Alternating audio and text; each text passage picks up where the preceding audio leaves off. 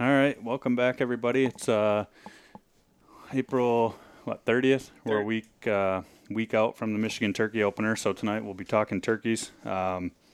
Just going to be me tonight, me and Jimmy. I think Aaron has officially gave up on turkey hunting, so no Aaron tonight. If you guys want to send him some hate mail about that, he's at Two Hearted Loon on Instagram. Feel free to shoot him a message and tell him to get out in Turkey Woods. Sounds like he needs some golf balls sent to him too. That's true. Golf balls, they don't roost in trees, so his might. They might end up there. That's true. But I guess before we get into that, last time we were on, I think I had mentioned that we were kind of in application season. So some draw results came out. We drew in Montana. Yeah, exciting. Was not expecting that. No, and there's been rumors out. I guess none of the official numbers have came out, but and we'll probably get into this a little bit more on another podcast as far as kind of what stuff looks like right now. But in Montana, we applied with no points. So in Montana, they set aside 25% of tags for applicants with 0 points. So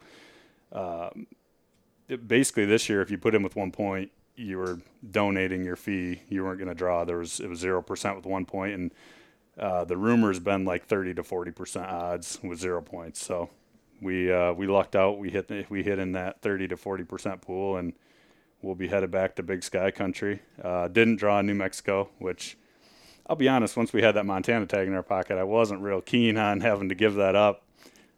We obviously want to go to New Mexico at some point, but no success in New Mexico, but we'll be back in Montana. So yeah, I'd love to save New Mexico for a year that we don't have Montana or Wyoming. Yeah, for sure. And that's the thing going into this year. We knew our odds in Montana weren't going to be great. New Mexico is always going to be. I mean, it kind of depends on the unit, but you can probably plan on less than 10%. Yeah. You're swinging for the fences, kind of that first and second choice, and then third choice. We're putting in for units that are probably closer to the 10% mark, but anymore, it's hard to get over 10% in New Mexico. Again, rumor was that there was less applicants in New Mexico this year too, but we'll see what the actual numbers look like. But yeah, good to draw that tag, so we're at least elk hunting this year. Yeah, that's exciting. And avoiding a little over-the-counter stuff anyways. I mean, I'm sure there'll still be plenty of people around, but, at least avoiding a little over-the-counter. Yeah, and that was always kind of plan C or whatever you want to call it, was Colorado. So, yeah. We knew we had that in our back pocket, and we'll get another point in Wyoming, got another point in Colorado. So hopefully we'll have some options next year too. We should, depending on what the Wyoming draw looks like, and that's, I think, another month away or so from drawing by the time this comes out. But hopefully next year we'll be headed into Wyoming on a general tag. So that should be fun. Yeah. Yeah. So that'll be good. But before that, we were into turkey season. So I guess kind of going into that, we had a pretty decent streak started. Before this year, we were going on 2 years where we had both killed birds opening morning off the roost. So pretty short seasons. We'd had some good luck, and this year's been kind of weird. It's been cold. I think the week leading up to turkey season, at least on the west side of the state, and I think, over here in the thumb too, we were still seeing a lot of birds in flocks. Yeah, we were. I mean, even the week before season, behind where I work there's a good-sized field there, and I was watching a flock of probably 30 to 40 birds and 5 gobblers out there every day, and I think even up until like Wednesday before the opener, they were still all flocked up. Towards the end of the week, they looked like they dispersed a little bit. I think there was down to like 20 birds at a time out there. I cover a fair amount of miles in a week, and just in general, there was still big groups of birds, which usually I would say by the time we get in the first couple weeks of April, things are starting to break up, but just with the weather, birds didn't seem to disperse nearly as early as they had been anyways. Yeah, that was kind of the same for me. Put on a fair amount of miles during the day, going back and forth to work, and same thing, just seeing a lot of flocks. I think, similar, like Wednesday, Thursday, started to see some smaller groups with some single gobblers or, a couple gobblers, but yeah, it can be tough when they're still flocked up like that. And a lot of times, I mean, you get into that third week of April, if we've had some good weather, it seems like they're really rolling. Yeah. You know, birds are kind of getting after it, which is good, you know, for us from a hunting standpoint. So didn't really know what we were, you know, going into. We're fairly fortunate that we don't have to do a lot of scouting. You know, our scouting is pretty much done from the truck. You know, we have some places that we've hunted for, oh boy, I don't know, some of these places over 10 years. You know, we've been hunting these places for a long time. So from an intel standpoint, we always kind of have it. But even then, you know, we went and listened at your place, your kind of main place where you start there. Yeah. Week before season, I think it was. Yeah. Maybe that weekend before. Yep. And heard some birds, but not like we expected. I was Not out like for a usual. ride. Yeah, I was out for a ride a week or the night before, I think it was, and didn't see a bird out there, which is unusual. Yeah, and I think like opening day last year, I think I heard like 10 birds, maybe even more. I mean, I'm used to hearing a ton of birds, which butts up the public, and Yep. you know, so I can hear birds for a long ways, big chunk of public. So you know, usually hear a ton of birds on public, and then on the private piece I can hunt, and the neighbors. I mean, like I said, it's not unusual to hear 10 to 12 different birds on an opening day, or you know, in the mornings before hitting crow call, and it just wasn't really the case. Those birds, when we went, I mean, they were pretty hush until I think we got them to gobble once, maybe twice. I think twice. Yep. But I think it was like 26 or something that morning, just Yeah. cold. And That's the thing. We've had a lot of cold mornings, a lot of windy days, windy mornings. So it's been a little bit tough. Didn't really know what we were walking into that opening morning, but you know, I think we both were probably still fairly confident because we know just historically that there's going to be birds there. yeah, yep. You know, so opening morning wasn't a great morning. No, it's cold, rainy. Yep, rainy. We had some rain squalls go through, a little bit windy. Yeah. It ended up getting a little nicer as the day went on, but yeah, neither of us really had a great hunt off the roost. No, it's terrible. It's the worst opening morning I've had in a long time. I mean, last year I think I had 4 birds on the property I could hunt. It's 160 acres right there, and I think last year there was 4 birds. Goblin killed one right off the roost. This year I didn't have a gobble. I didn't hear one gobble the entire Which is morning, unusual. which is crazy. Yep. And there is a pile of birds in that area, just a pile of birds. So, yeah, that was not what I was expecting at all. Yeah, and it was very similar for me.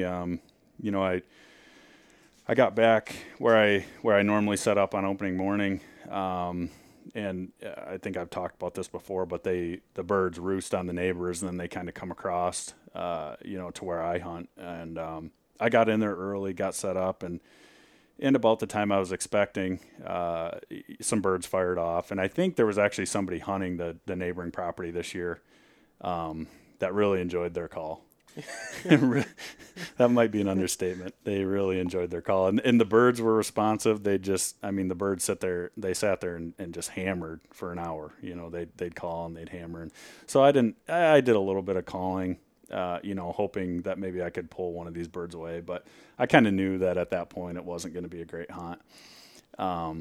So yeah, I sat there, I think till about 8:00. And birds were still gobbling a little bit, obviously on the ground, but they hadn't really moved.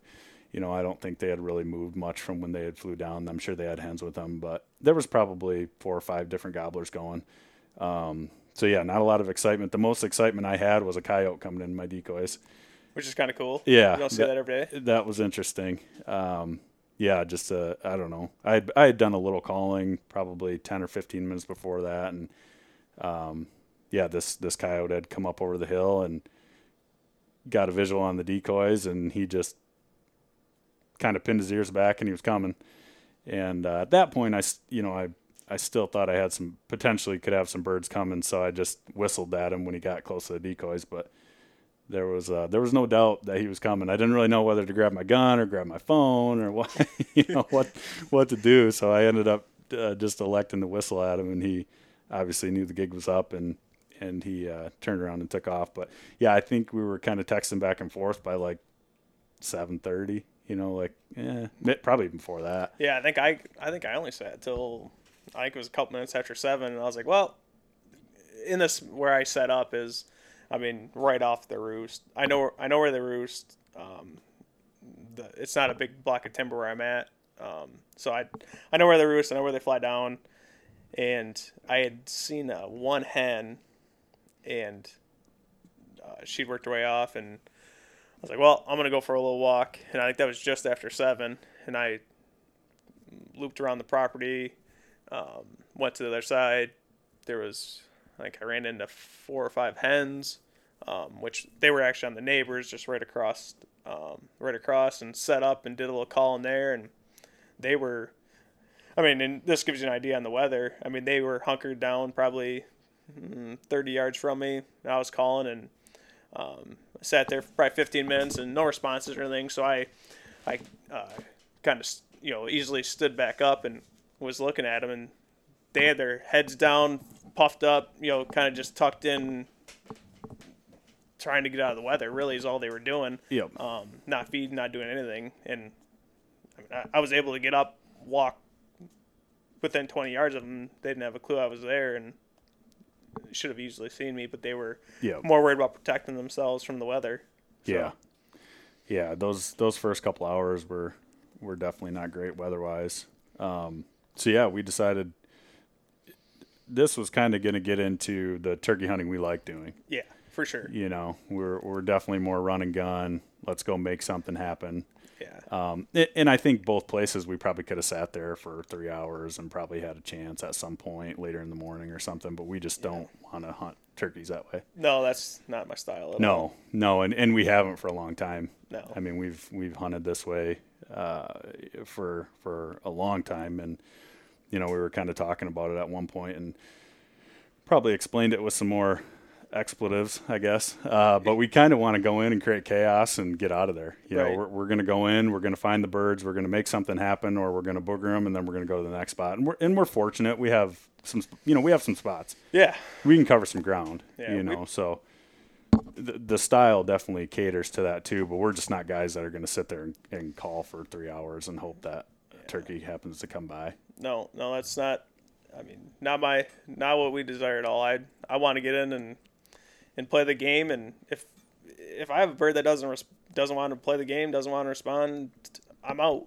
Yeah. I'll move on I'll find one that wants to play. Yep. Yeah, it can be very much like elk hunting that way. You just got to find the bird that wants to play, and that's what we do, and that's what I think we've become very good at. Is just finding the bird that wants to play the way that we want to play the game. Yep. So we met up. I don't know, shortly after 8:30, somewhere in there, we went and, we dumped one truck and got into a truck together, and we were just going to go start hitting some spots. And we pulled into the first place there and got a visual on a tom out in the field. And that's kind of when the action started. Yeah. Yeah. We were, I guess I had seen him when we were going to dump the truck. I had seen a bird out there. Yep. And then we kind of said, I think there's a bird there, and pulled in, and he was still out in the field, and we knew we didn't have to go far to start the game. No, it was it was kind of nice from where we park. He was out in an open field off a woodlot that we can hunt, and there's a few little pieces of timber in there, and he was kind of out in the middle of all that stuff out in the open field, and we always use full strut decoy. Yep. We're hunting private land, so we don't have the public aspect to worry about, and we've had very good luck with that strutter. So we kind of knew if we could get into that, we knew the ditch was going to give us a low spot. Plus, there was a kind of a low spot out in the field that he was in. And really, that was the plan, was to get out. Let's get to the front of the ditch. Let's see if we can get the strutter out get the strutter out in the field, and let's get a visual. Yep. Because that's always a big part of the game, I think, with these toms, just getting a visual on that decoy. We've had such good luck, with these birds, just very aggressive response to the decoy. Yep. Which is part of what we enjoy. And I guess to backtrack a little bit, and this will come into the story, in a minute here, but Jimmy and I both bought 410s last year. The 410, I think they're Stevens. Yep. Turkey gun that they made, and put red dots on them, shooting TSS, and so we both had those, and we were kind of talking at the truck, and and I think you had said, hey, it'd be nice, if it'd almost be nice if we had a 12 gauge here. Yep, just because of the situation, the way it was lying, getting out to like the ditch, the end of the ditch kind of ends out in the middle of the field, and there's really, we're quite a long ways from the timber at that point. Yep. So, just thinking that we might not get this bird right into us. Might be one of those times where you get to pull a bird into 40, 45 yards, but that last little bit might be tough. Yep. And I think I had mentioned, like, man, it'd be nice if we had a 12 gauge. And then you're like, oh, well, actually, I got one. Actually, I brought one. So yeah, I ended up, you took your 410, I thought, yeah, that's a good idea. Because we both felt pretty good to 40 with these guns. They had patterned well to 40, and we hadn't shot them much past that. But, we both felt pretty good there. But like you said, in the situation where he hangs up at 50 or something, I'm confident with that 12 gauge out to that. And, full disclosure, I didn't shoot that gun this year, and I should have. Yep. But I had shot it the year before and felt fairly confident in that. So, yeah, I took the 12 gauge, and we both got in the ditch. We got out where we wanted to.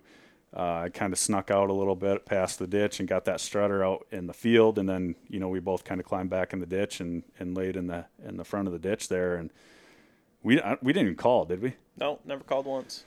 Yeah, so we never set a peep to that bird. He was out there strutting with a few hens, and it didn't take him long, and he saw that. He caught that decoy right away. Right away. Like, that thing wasn't out there a minute, and he turned, and you could tell he was looking. Yep. So he started working our way, and he was probably a couple hundred yards away at that point. Yeah, 250, I'd say. Yep. So he kind of started our way and went back into strutting a little bit and kind of went down into a low spot, and then he come up on the little hill there and broke strut on a run. Yeah. And at that point, once you see that, we know that these birds, once they start running into the decoy, at least in the experience we've had over the last, we've probably been using a strutter for 10 years too, I would say. Yeah, I'd say. And we pretty much know once these birds break into a run at the decoy, they're coming to die. Yep. Yeah.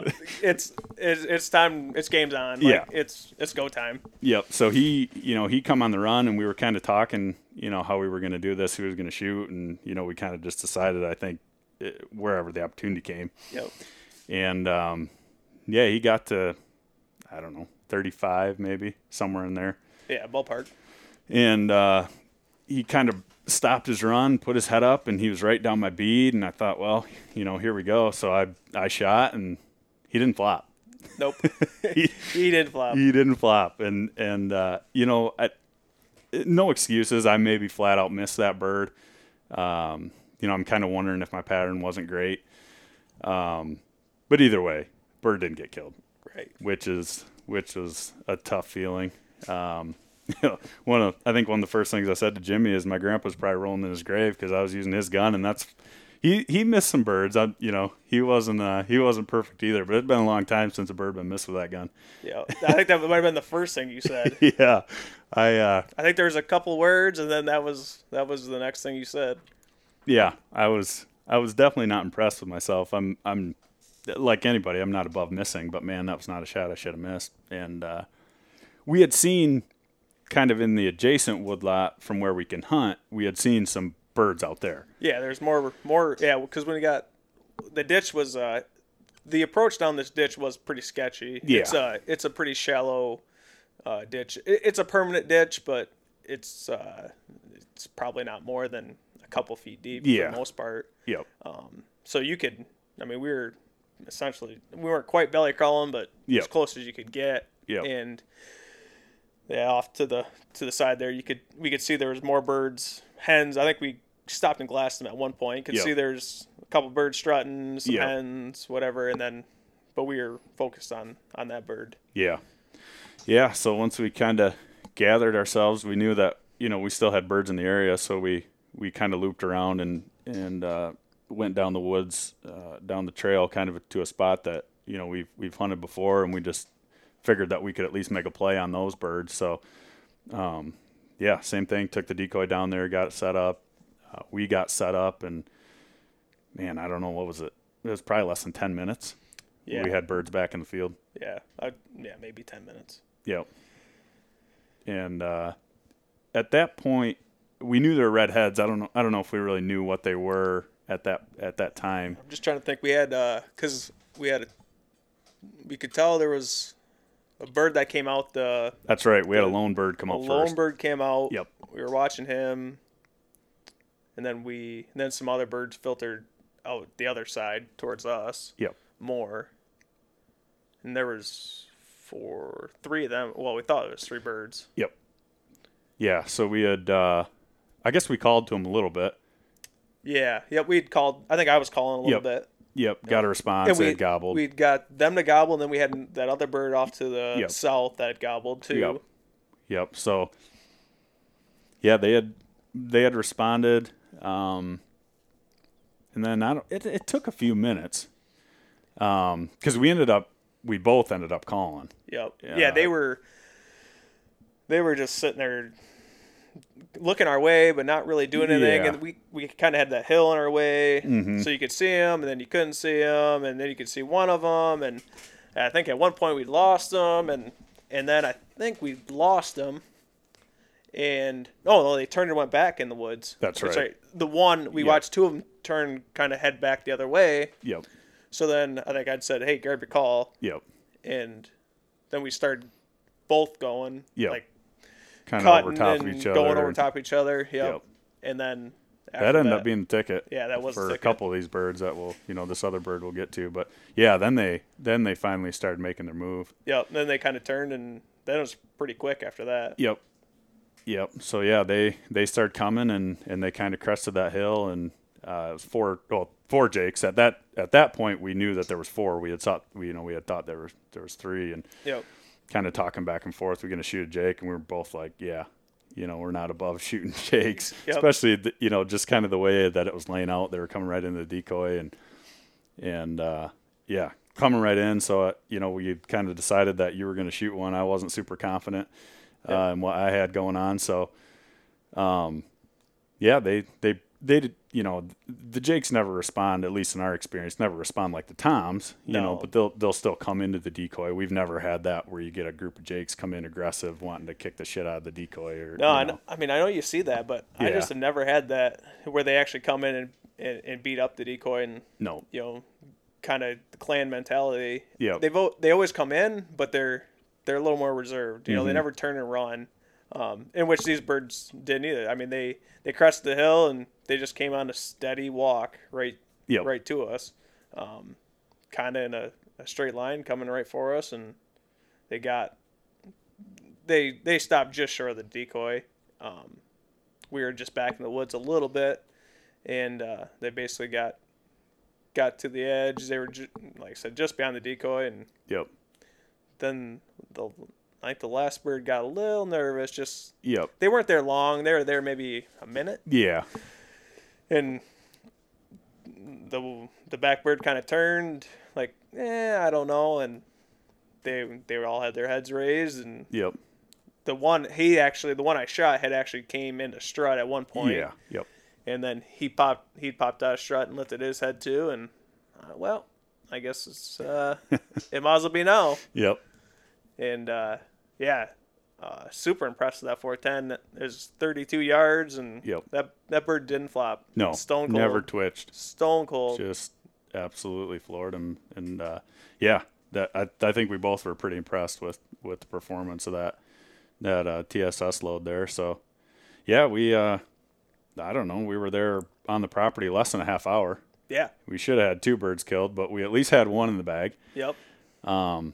So we got your bird and got back to the truck, and then it was kind of like, well, now let's start hitting places. Let's go find another one. So we I had another property relatively close to there that we had kind of thought or talked about maybe going back on there and see if we could strike up a bird. And I think you said, well, let's go for a ride, and we'll check this other place that we got a little further away, and then we can kind of work our way back in. And I think you're talking on the phone with your dad there, and he had a pretty slow morning. Super slow too. Similar to us off the roost, just I don't know if they heard a bird either. Yeah, I don't think they're anything. And same thing, just kind of dealing with the weather, dealing with the elements, and talking to him, and we were kind of rolling up onto the property that we can hunt there. And I think we both saw this bird at the same time, full strut right in the corner. And a spot where we never see birds. No. Like, you would never think of seeing a bird here. 150, 100, 125 yards off the road. Yep. Perfect situation. Again, we have a good ditch to follow right to them. Yep. I mean, just for our hunting style, picture perfect location. Yep. And we know that place like back of our hand, so we knew where we needed to get and how to do it. And we'd hunted this property for, I think since probably we were 12, 14 years old. Yeah. So 15 plus years. I mean, like you said, know this property so well. And then when you seen him where he was, it was like, oh, this bird's dead. Yeah. Like, I mean, I think we pretty much called it as soon as we seen him. Like I told my dad, like, oh, there's a bird by such and such stand. Yep. And like, we're gonna go kill him. Yep. And turns out that's what happened. Yeah. So we went and got parked down in the driveway where we normally park, and that put us a couple hundred yards away from him, and we knew we had to cross the little ditch there and get on the backside. And then I think our plan was pretty much just to basically we were basically going to do what we did with that first bird. We were going to work within range. You were going to get the decoy out. I was going to get set up. Yep. And at that time we thought he was just a lone tom. Yep. He ended up having a hen with him that we'll get to later, but I think we both had the same thought. If we can get this decoy out in the field undetected, we're going to have a very good chance to kill this bird. Yep. And that's what we did. We didn't make a peep. We got to a spot where there was actually a big down tree had fallen down the field, and that actually ended up working really good. And at that time we were within, how close would we have been to that bird? Probably 80 yards. I would say. Yeah. So, we couldn't see him at that point or anything, obviously, but you kind of worked to the end of the tree, up into the treetop, kind of got hid there, got the decoy out in the field. And I had set up along the edge of the woods, kind of at the base of the tree, and had a nice rest, kind of got myself tucked in there. And, which really that changed the game for us a lot. And in that situation, without that, it would have been pretty tough. The way this lays out is there's kind of a point. Yes. And that tree was down just on kind of the backside of the point, but off the point where we were able to get to the tree. You were able to set up kind of in the ditch at the base of the tree, and Yep. I was able to follow the edge of the tree out into the open field. Right. And essentially I was able to set the decoy out right at the end of the tree and then tuck myself into the Yep. brush. Yep. Without that, we would have had to go around that point and be pretty exposed to that bird. Yeah, it'd have been almost impossible to get that decoy as far out in the field as we ended up getting it. Yeah, for sure. So that worked out, perfectly when we got up to that tree. You got set up, and I think you started doing a little calling. Yep. And he responded. Responded right away. Yep. He gobbled, and we knew he was, still down in that corner somewhere. And then I don't know if did he gobble a couple times before we both started calling? I think he gobbled once, and then I called a few times, got a little excited with him, didn't really do much, and then it'd been a few minutes, Yep. not a lot, and then I think I hit him real hard again, and then he gobbled. Yep. And then I'd called a little more, didn't really respond. I was kind of like, hey, I don't know. Like, it wasn't playing out as quickly as I thought it should. Yeah. For him being alone. Mm-hmm. So I think I'd kind of motioned to you. Yep. Because we were, I don't know how far we were, maybe 15 Yeah, yards apart or probably. so. Enough where we couldn't really talk with the birds that close, but yet Yep. kind of hand signal and stuff. And I think I'd kind of hand signal to you to call too. And then Yep. same thing. We just started calling over top of each other, and we did that, and he lit up. Yeah. And it wasn't 30 seconds, and I could see him. Yep. Which that ended up being kind of interesting because I couldn't see Jack. Yeah, because that point was in front of you, but I was out far enough that I was away from the point. Yep. Yeah, so I obviously heard him and knew he was in the, he was still down in that corner somewhere, but I couldn't see him, and I think I looked over to you, and you had kind of signaled like, hey, get ready, he's coming. Yep. And, which I did, and it wasn't a lot of time that had went by, but just, I don't know, getting impatient, I guess. I kind of looked back to you again, like, what's going on? And you kind of gave me, right here, it's coming. you again gave me the signal for like, get ready. And I, so I got back down the gun, and it wasn't too much longer. And I actually heard this bird before I seen him. This is the most spitting and drumming I've heard a tom do. Oh, it was nonstop. It was the entire way in. Yep.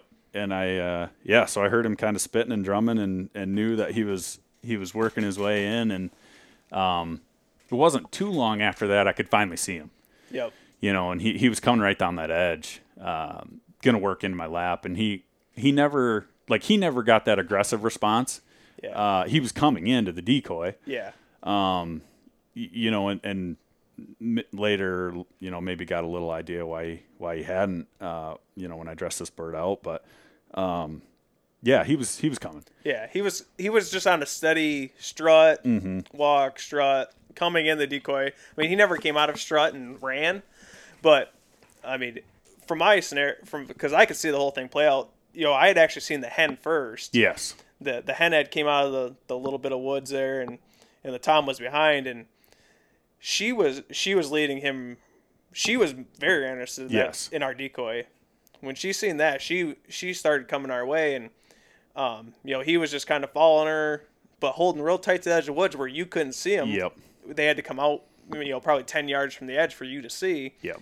And they're coming, and then once they got about halfway to us, he kind of cut her off and went in front of her, and then it wasn't much longer than you could see him. Yep. And that as he's working and you could see him, I could tell that you could finally see him. And then that hen, I could see just charging in behind. Like she was like I said, she was interested in the decoy. She was coming to the decoy. Yeah. And she kind of cut him off. Yep. To get to the decoy. Yep.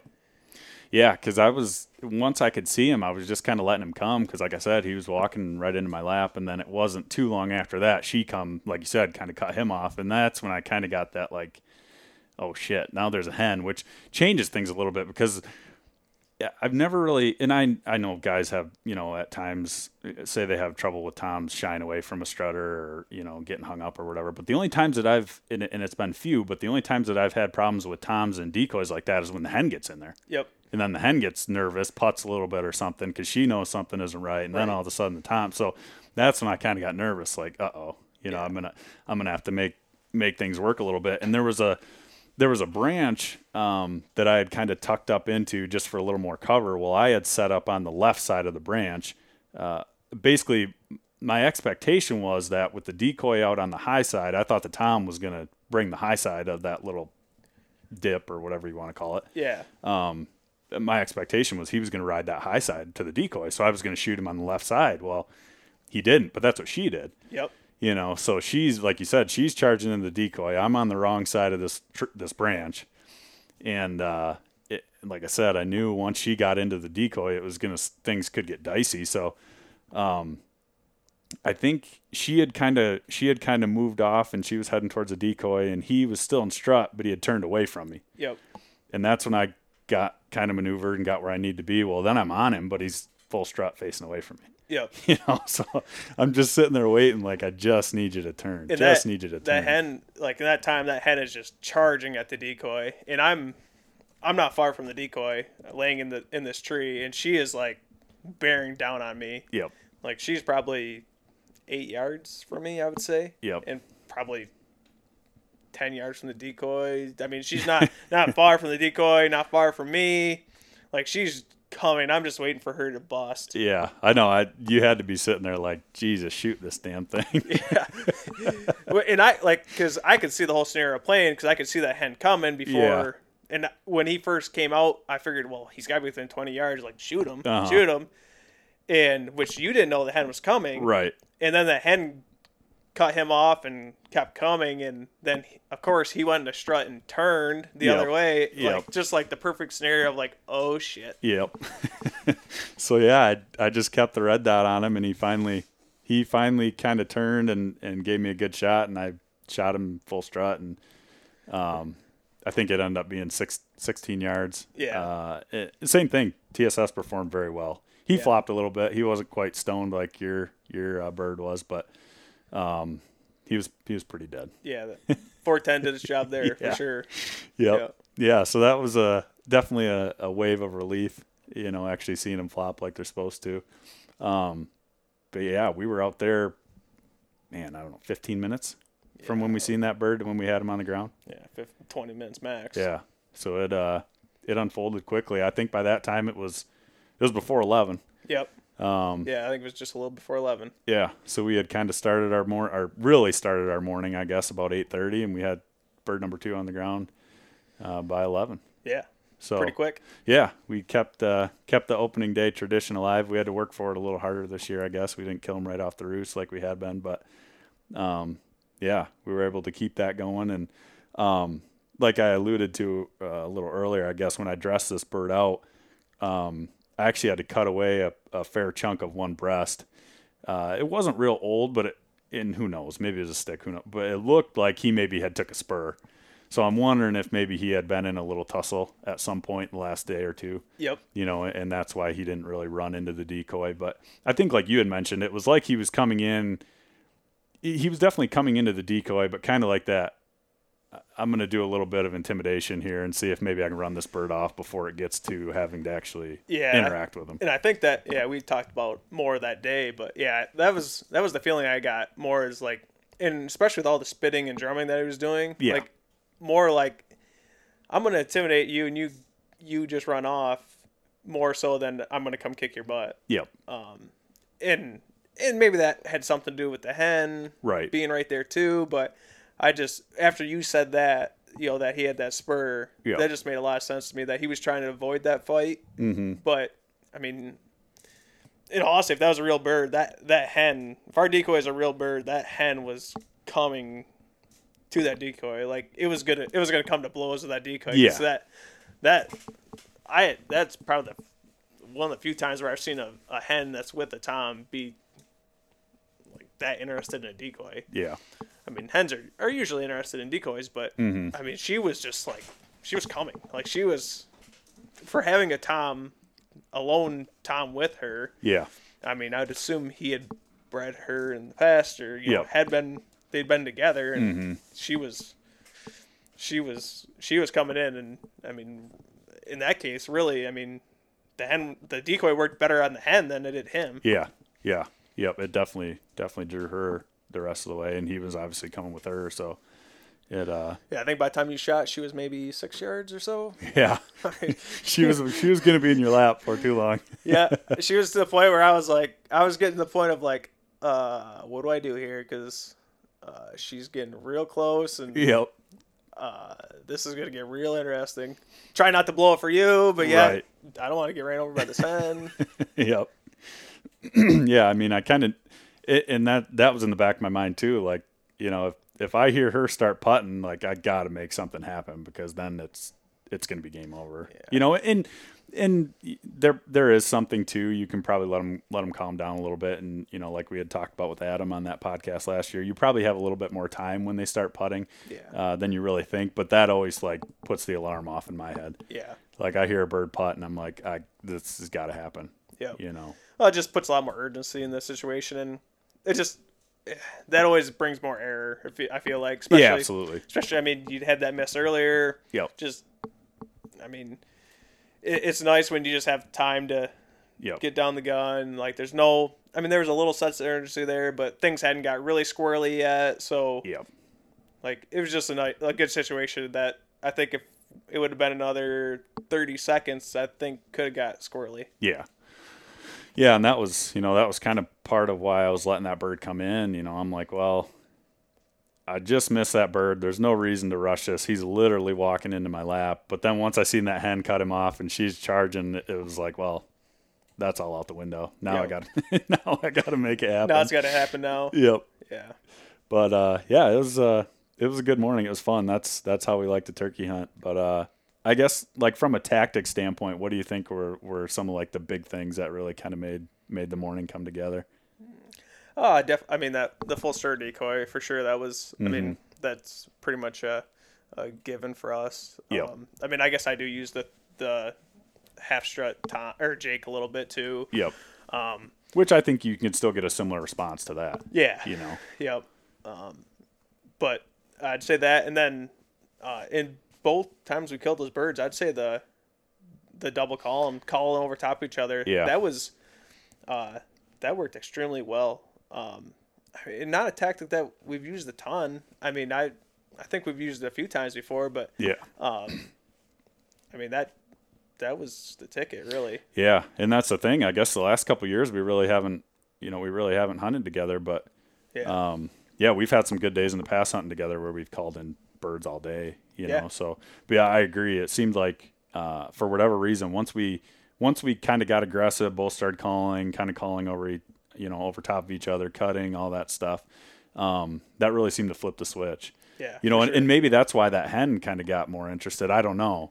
But either way, once we did that with that first group of Jakes, and once we did that with that Tom I killed, like It was that instant. was the switch. It was Yeah. like you flipped a light switch. Yep. You know, so I agree. I think those are the big things, and I think for us, we've had a lot of success in the turkey woods, but we've had a lot of success hunting the way we hunt.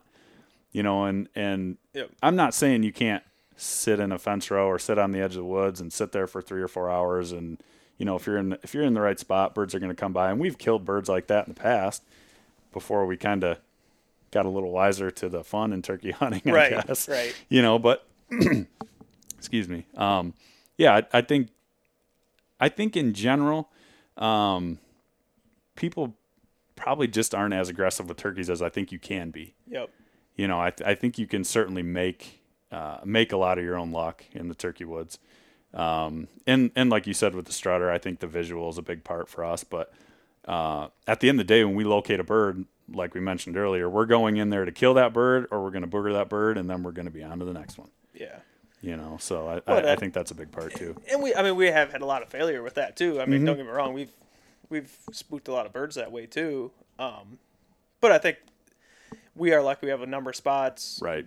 that hold quite a few birds, so we are able to do that. But we've got through those failures, we've got much better at Yes. that. And honestly, I think part of the biggest part that we failed at before was getting to the point of getting the decoy out. Yes. Like, I think the woodsmanship of being able to figure out how to move in the woods without getting caught and getting that decoy out Yep. is, to me, is by far the toughest part. Yes. If you can get that decoy out in a good spot, that bird's gonna die. Yeah. But if you getting caught before that is usually the deal breaker. Yep. Yeah, that's always the tough part. Like you said, once you get the decoy set, the game's on. Yep. But you're more likely to booger the bird getting that decoy out than you are for the decoy to do it. Yes. And I think time of morning, not that you can't do that off the roost, but I think you kind of get into that like 9 to noon window. Yep. Where some of these birds are separated or they're kind of out cruising around a little bit, hitting strut zones or whatever they're doing at that time of day. I think that makes a big difference too. And we've had a lot of luck on the roost recently, but we've had a lot of luck in that like 9 to noon window. Yeah. Well, I'm just thinking back to the hunt we had, I don't know, number of years now, but I think we called in 5 birds in that one day. Yeah. And I think pretty much, we called the bird in right off the roost, and then everything else was throughout the day and early afternoon. And, that was some poor shooting that day. But those birds were all midday. Yep. I think pretty much all lone toms out cruising. Yep. Like that, getting away from that, you got to kill them right off the roost. Yeah. And the traditional I'm gonna go out for a couple hours, kill them off the roost, and I'll come back for the last couple hours of dark. Yep. I think you're missing a ton of opportunity in the midday because I think that's when the fun of the day is. Yes. And like you said, we've had good luck the last few years killing them off the roost, and that is fun. But man, it is the fun part of turkey hunting is midday seeing a bird out somewhere and Yep. or hearing a gobble and going to them and Yep. like playing the game. Yeah. Yeah.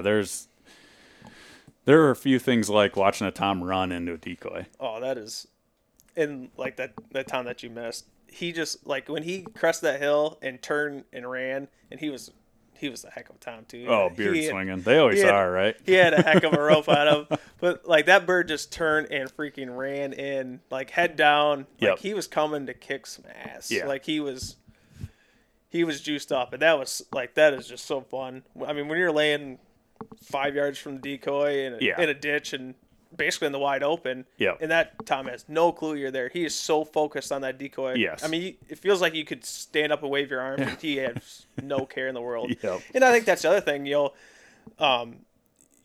turkey's eyesights are so good, and a lot of people get busted, doing all that, but like the way we do it, I feel like we're able to. That decoy draws their attention off of us, and I feel like we can get away with murder. Yep. And those birds have no clue. Yep. Not saying that we don't get busted like that, but I feel like it's not very often at all. Yeah. And that I think that was one of the reasons why I was obviously careful about it, and I didn't want to get busted, but I think that was one reason why I wasn't like super concerned about having to maneuver my gun around and get set back up on that bird, because he had no clue I was there, but he really had no reason to look down there. Like he was laser focused on the decoy.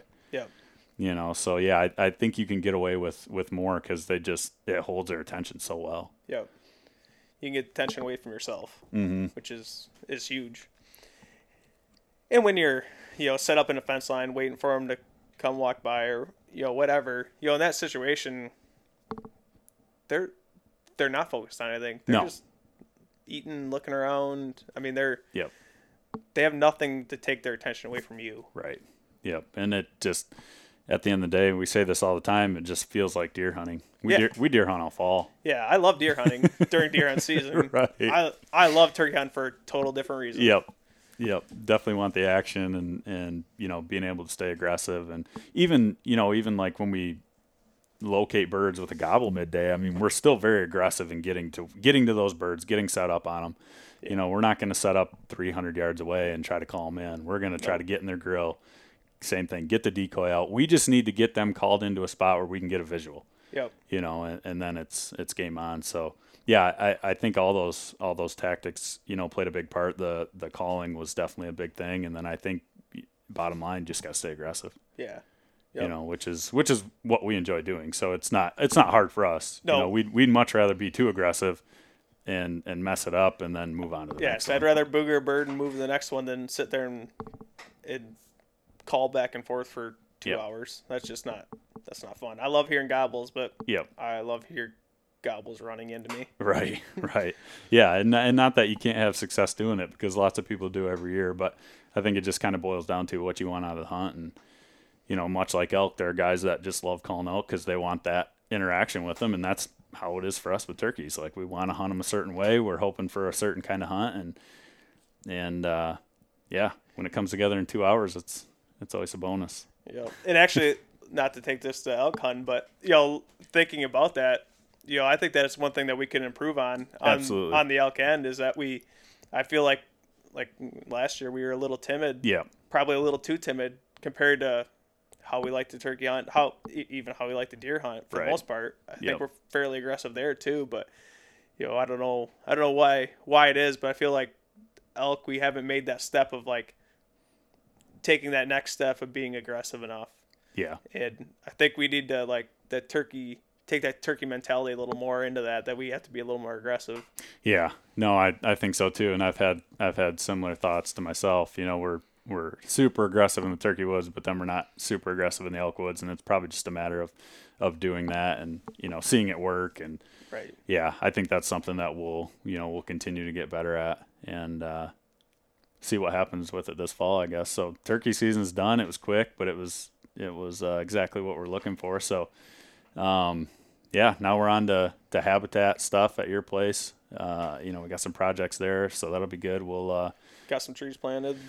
Yeah. A couple weeks ago, we got 350 trees planted there, and Yep. so we got to start. But I got some big projects planned for the rest of the summer, so kind of onto that. And before we break off the turkey subject, though, a little talk on the full straight decoy is like this morning, my sister killed a bird and right off the roost, and that bird came about a quarter mile. He was a lone time and had the full straight decoy, and she doesn't call, she doesn't do nothing. And Yep. he came down and seen that decoy and came running in like just about a full quarter mile. Yeah. So I mean, I know there's people who don't believe in them, who say they scare birds and Right. yada yada yada. I get it. I mean, I can't really think of any, but I'm sure I've had it scare birds too. But when it works in a scenario like that, it is hard to argue with it. Yeah. Well, and just the number of birds over the years that we've had just charge into the decoy. I mean, Yeah. like you said, I'm sure there's been times, but man, it's hard to think of any. Yeah, I can't really. Usually there's another reason. Usually Yes. we did something wrong or whatever. But like hearing from her this morning about that, and I just just struggle to see the disadvantage of using one. Yeah. At least in our neck of the woods. And Right. And yeah, sure, if you're hunting public and stuff, it's a different game, and Yes. I totally get that. But we're on Yep. private places where it's very safe. We're the only ones hunting them. We know who's there. We know who's not there, that kind of thing. So, Yep. yeah, I think if you're in that kind of scenario, I mean, if someone said, you got to give me your calls or you got to give me your decoy, have my calls. Yeah, it'd be pretty hard not to take that decoy. Yeah. Because and I love calling. Don't Yeah. get me wrong, I love calling. I love calling birds in, but man, that decoy is just a killer. yeah, well, and like that first bird, we weren't going to call him away from them hens 200, 300 yards away. No. It wasn't going to happen. Especially in our scenario, we had to Yeah. cross open field. Once we got to the end of the ditch, we had nowhere to go. No. Nowhere to go. No. So you could have sat there and called all day. Wouldn't you have weren't, mattered. You weren't calling that bird over there. No. Definitely the only thing that brought him in was that decoy. So yeah, if I had to give up one or the other, I'm definitely taking the decoy. Yeah, for sure. Or even a tail fan. I mean, I don't know if it's even just the decoy is a plus, but I would Right. say even if you're on public land and don't want to have a decoy set up, even take a tail fan and Yep. have that somewhere. Just that visual. Yeah. Yeah. Just that visual seems to really flip the switch for him. So if it's something you're not using, it's something to think about, at least something to have in your bag of tricks, Yeah, for sure. But yeah, so we're on to, I guess we got tack in about a month. Yeah. So we got a lot of Coming bow shooting. Got a lot of bow shooting to do over the next month. That'll be kind of the big thing, and probably work a little bit of fishing into the summer and some habitat stuff like you were talking about. I'm sure we'll have you back on to talk some habitat stuff once we get some projects done, because there's a lot of work to be done. A lot of work. It'll be good. So that'll be interesting. I think people will like hearing about that. But yeah, now we're kind of just filling the time till September. Yeah. It'll come quick though. That's Yep. by the time we get through tack, and once you get through tack and you're part way through the summer, and summer always goes quick. There's always lots going on, and next thing you know, we'll be in the Elkwoods. Yep. And we'll roll right into deer season. So it'll be a busy year like usual, but we kept the streak alive. I don't know how long we'll be able to keep it going, but we're going to try like hell anyway. I say hopefully we keep it going, because it's awfully fun. I love turkey hunting, but I love turkey hunting. I love having a couple good hunts like this. Get my fill of some birds running in and getting to play the game. And I don't like dragging turkey season out. No, there's too much to be done this time of year. That's exactly right. I'm like, well, now I need to dig back into my bow hardcore and all that kind of stuff. So yeah, I'm with you. I certainly enjoy turkey season. It's a lot of fun, but I like it when it it's kind of that fast and furious action, and it's over. Yeah, for sure. Well, and when you got, especially now with tack, doing tack every year, and man, you drag turkey season out until the middle of May, preparation season gets real short for that. Yep. Yeah, you're only you're only shooting for a couple weeks, which is not good. No, no, that's gonna be expensive because you're gonna lose a lot of arrows in that case. So. Yeah, it's definitely good to have a full month or 6 weeks or whatever it ends up being to prepare for tack. So looking forward to that. But yeah, otherwise good turkey season, short turkey season, but just how we like it. Yeah, always fun. All right, everybody. Well, as always, we appreciate you tuning in, and we'll catch you on the next one.